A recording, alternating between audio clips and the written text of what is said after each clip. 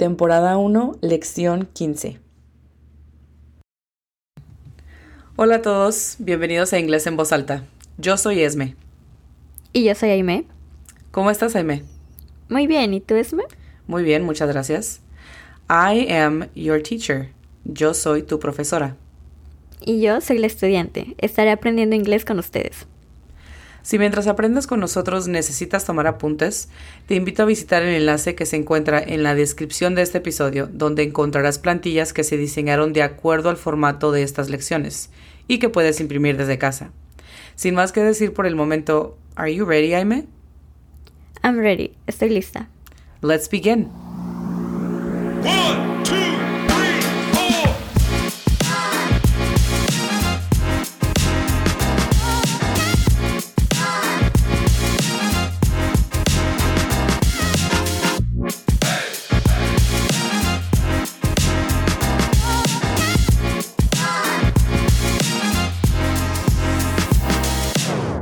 La lección de hoy se llama markers y en español esto significa marcadores.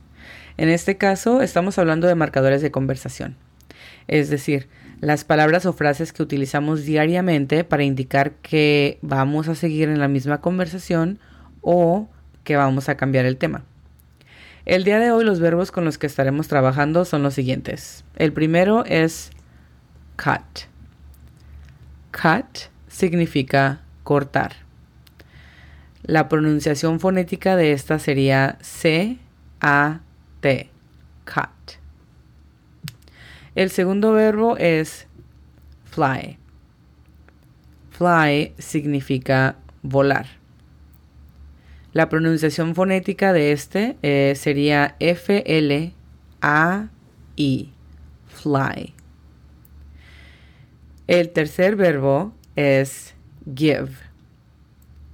Give significa dar. La pronunciación fonética de este sería G-I-E-V. Give. Aime, te voy a decir los verbos que acabo de pronunciar en tiempo presente y quiero ver si me los puedes decir convirtiéndolos en verbos activos. Are you ready? I'm ready. Cut. Cutting. Fly. Flying. Give.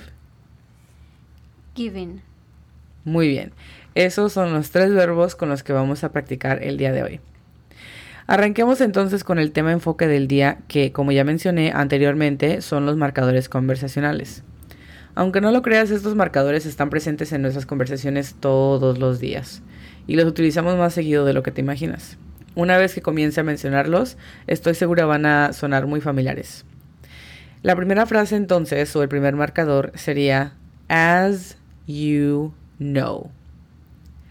As you know significa o se traduce a como tú sabes.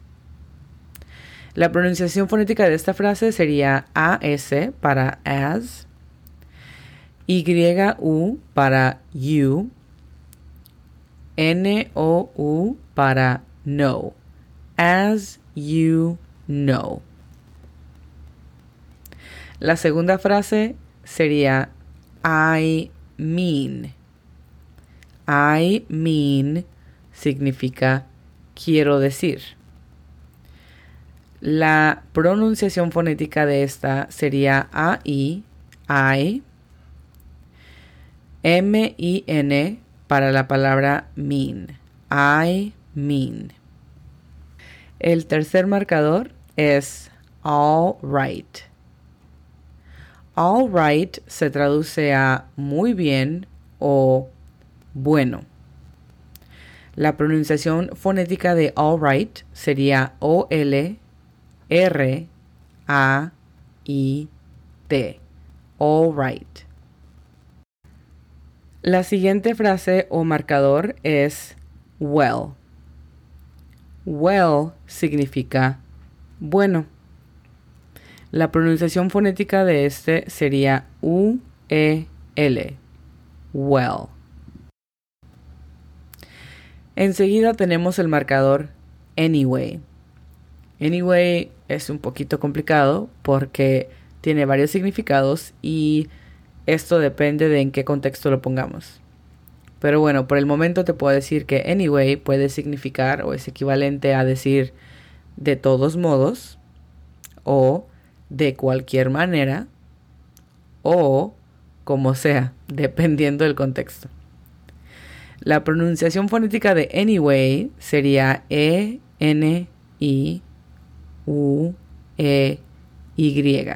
Anyway. Por último, tenemos el marcador so. So significa entonces. La pronunciación fonética de esta sería S-O-U. So. Como acabas de escuchar, todas estas frases son frases que utilizamos como marcadores conversacionales. En las lecciones me has escuchado usar varios de estos. Por ejemplo, cuando estoy lista para pasar a otro tema, en lugar de simplemente comenzar a hablar del otro tema, me gusta decir muy bien, bien, entonces. Y eso es exactamente el uso que se les da a estos marcadores conversacionales en inglés. Si te estoy contando una anécdota y quiero comenzar con información que tú ya conoces, te podría decir algo como lo siguiente. As you know, I work from home. Como tú sabes, yo trabajo desde casa. Estoy comenzando la conversación recordándole algo a la persona con la que estoy platicando. As you know. Y de ahí puedo comenzar a platicarle lo que quiera platicarle. I mean se utiliza cuando vamos a hablar del mismo tema, pero quieres especificar exactamente qué es lo que estás tratando de decir. Por ejemplo, si quieres decir que algo no te gusta, podrías utilizar una frase como no me gusta. Bueno, quiero decir no me convence del todo. O no me llama la atención probarlo. O no creo que me guste. Es el mismo tema, pero quieres especificar o quieres aclarar exactamente lo que estás tratando de decir. All right, que significa muy bien o bueno, se puede utilizar en muchísimos contextos. Como lo acabo de decir hace un rato, yo lo utilizo cuando quiero pasar de un tema a otro o cuando estoy lista para comenzar algo diferente en mi conversación. Bueno, ¿y cómo te va en el trabajo? Cambiando de tema. Bueno. All right. Anyway, es el que toca explicar un poquito más porque, como mencioné hace un momento, dependiendo del contexto en el que lo pongas, es que cambia el significado, ¿cierto? De todos modos y de cualquier manera, son significados un poco relacionados, pero como sea, es diferente. Y se utiliza cuando mayormente lo decimos al final de alguna frase o historia. Y es simplemente se utiliza como para descartar algún tema o descartar la importancia de algún tema o descartar algo. Y es por eso que se dice al final de la oración. Por ejemplo, si yo te estoy platicando acerca del clima y ya dije todo lo que tenía que decir y realmente me doy cuenta de que no es tan importante lo que acabo de decir o lo que va a pasar en cuanto al clima, digo... Anyway, como sea, igual tenemos que trabajar. Es un ejemplo. Entonces, recuerda que este es el significado que tiene cuando anyway se utiliza al final de alguna frase u oración. Muy bien, por último tenemos el marcador so y creo que es el más fácil de todos. Simplemente significa entonces y se puede utilizar en muchísimos contextos. Puedes usarlo antes de hacer una pregunta, puedes usarlo durante una oración o conversación. Casi todo el tiempo significa entonces es muy, es muy conveniente. Muy bien, vamos a trabajar con un pequeño ejemplo. Aime, te voy a saludar, me saludas de regreso. Voy a tratar de hacerte alguna pregunta, la cual creo que te va a forzar a usar uno de los marcadores. ¿Te parece? Uh-huh. Sí. Okay, muy bien. Hello, Aime, nice to see you. Hi, Esme. How are you? I'm good, thank you. So, what have you been up to? Well, not much. And you? Muy bien, good job. Por ahí si no notaron, yo utilicé uno de los marcadores. Dije, bien, gracias, ahí terminé la oración. Luego continué con, entonces, ¿qué has hecho? Y ella respondió con otro marcador. Bueno, no mucho. ¿Y tú? Ahí está un pequeño y claro ejemplo de cómo puedes utilizar estos marcadores en tu día a día sin que te des cuenta. Muy bien. En esta ocasión creo que estamos lidiando con frases un poquito más fáciles, entonces con esta práctica creo que estamos listos para pasar a la siguiente actividad. La siguiente actividad es llamada flashcards y es utilizada por estudiantes en todo el mundo. Es un simple proceso de repetición que ayuda a la memorización inmediata. En resumen, imagina que todo lo que acabamos de aprender lo pasamos a unas tarjetas. De un lado estaría la frase o palabra en inglés y del otro estaría lo que significa en español. Aime, yo te voy a decir la frase en inglés o en español y tú me respondes con la traducción de esa frase o palabra. ¿Es that okay? ¿Está bien? Yes. Y a los que nos escuchan, toma nota de cuántas frases recuerdas y cuáles no para que de ahí bases tu práctica en casa. Aime, are you ready? ¿Estás lista? I'm ready. Here we go. Aquí vamos. Ronda número 1. 1. As you know. Como tú sabes.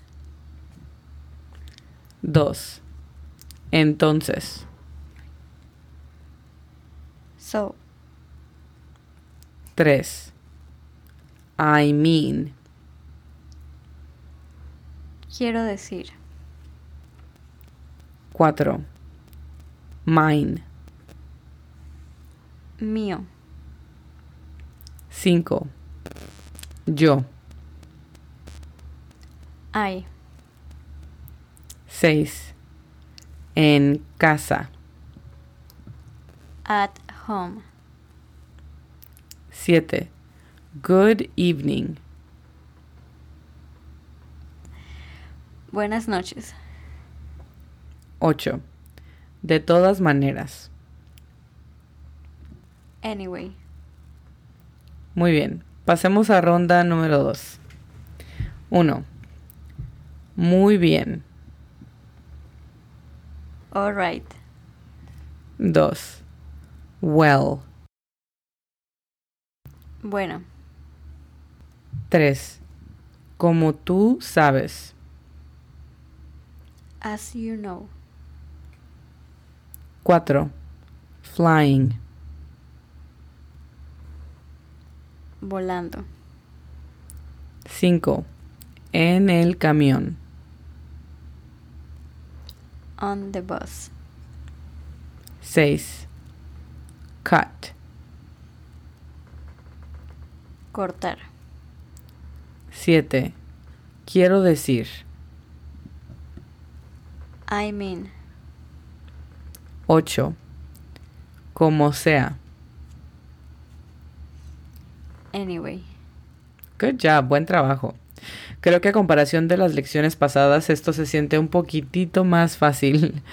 Bueno, hemos tenido... Las últimas 2 lecciones fueron un poquito complicadas, entonces... Pero dime, Aime, I have a question. Tengo una pregunta. Okay. ¿Cómo se siente ahora que hemos estado mezclando en las rondas palabras de la lección del día, pero también de lecciones pasadas? ¿Sientes que te ayuda en cuanto a la memorización y acordarte de lecciones que tal vez ya no pensabas? Sí. Me ayuda a mantenerlas en mente y no olvidarlas. Sí, es que como dijimos, la práctica es la clave. Muy bien. Continuemos entonces con ronda número 3. 1. All right. Muy bien.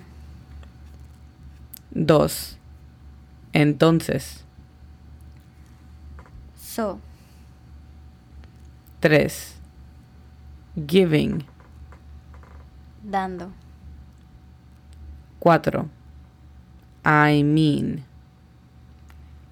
Quiero decir. 5. Not mine. No es mío. 6. En la piscina. In the pool. 7. Likewise. Igualmente. 8. What have you been up to? ¿Qué has estado haciendo? Very good, muy bien.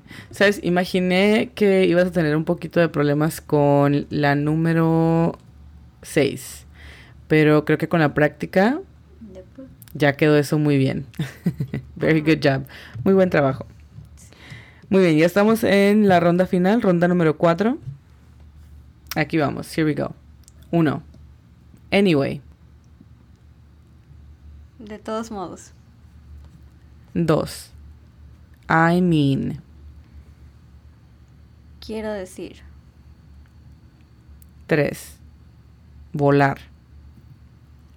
Fly. 4. Quiero decir. I mean. 5. My. Me. 6.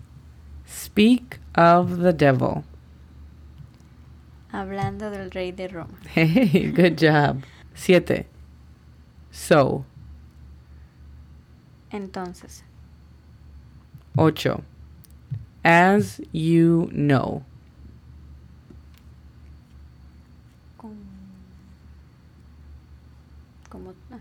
Como tú sabes.